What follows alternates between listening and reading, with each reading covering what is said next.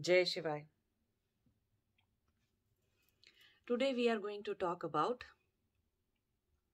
Gyan, wisdom, and karma. How to balance that, how to manage that. See, Gyan or the wisdom or the knowledge, you can say, you'll go on acquiring a lot and very quickly. Why? Mind functions very quickly, isn't it? You have a good intellect and you are curious by nature and you have good focus, good concentration. So you will go on acquiring lots and lots and lots of knowledge all the time.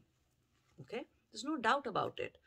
Some may be really good knowledge, some may be, just illusionary kind of knowledge which will put you into more illusions and stuff.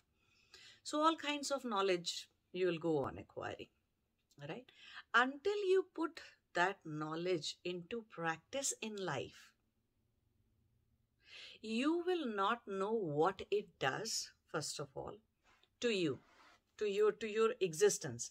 How does it changes your existence? Or if it even changes your existence, if it does anything to you, you'll not know that, right? And you will also not know until you apply it in your life, in your practical life, through your karma, until you apply it, you are not going to know whether it is true or not, right? That is why it is said that a spiritual journey, the wisdom of yoga, union, merger, the wisdom related to truth that is there. Truth means Sat Chit Ananda. Truth means the entire truth about entire cosmos, truth about creation, Prakriti, truth about Atma, the real you that you are, and truth about Paramatma, the Brahma, the source of creation that is there. You'll not know all these truths until, so the truth and everything is known only by putting things into practice,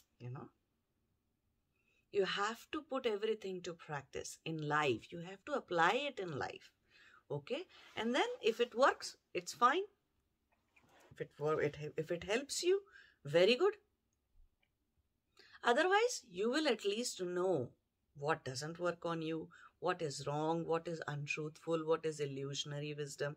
At least you will know that much. So your intellect will become sharper and sharper and sharper. Your vivek means your power of discernment will be purified through this process. All kinds of wrong things when you go on, looking into it. I'm not saying waste too much time on something that is wrong. Okay.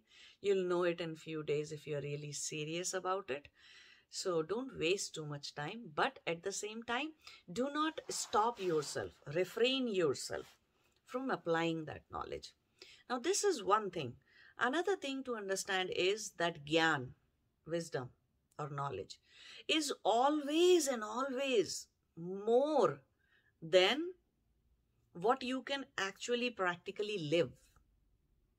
In other words, it is always and always more than the karma that you do, the karma that you do. And karma is done through actions, through speech, and through your mind, through your psychological existence, right? Through your manomay kosh. So karma is done at 3 levels.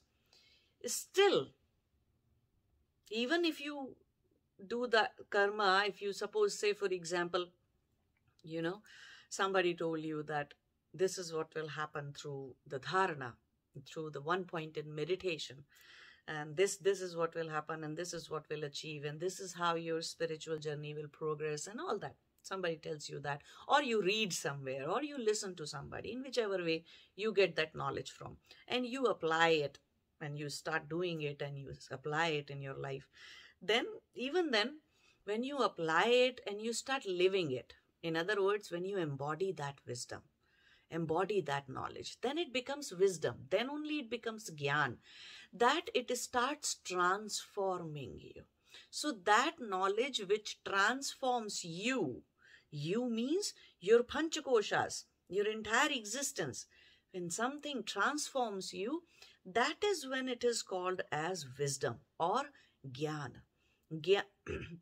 So the difference between knowledge and the actual word gyan is that knowledge is something that you just came to know. You learned something mentally, okay? Mentally, emotionally, you learned something from it could be from the some event in the life, it could be from a book, it could be from a guru's teaching, or it could be from somewhere, or the gyan just within, from within, internally happened to you, okay? And you just apply it in life, and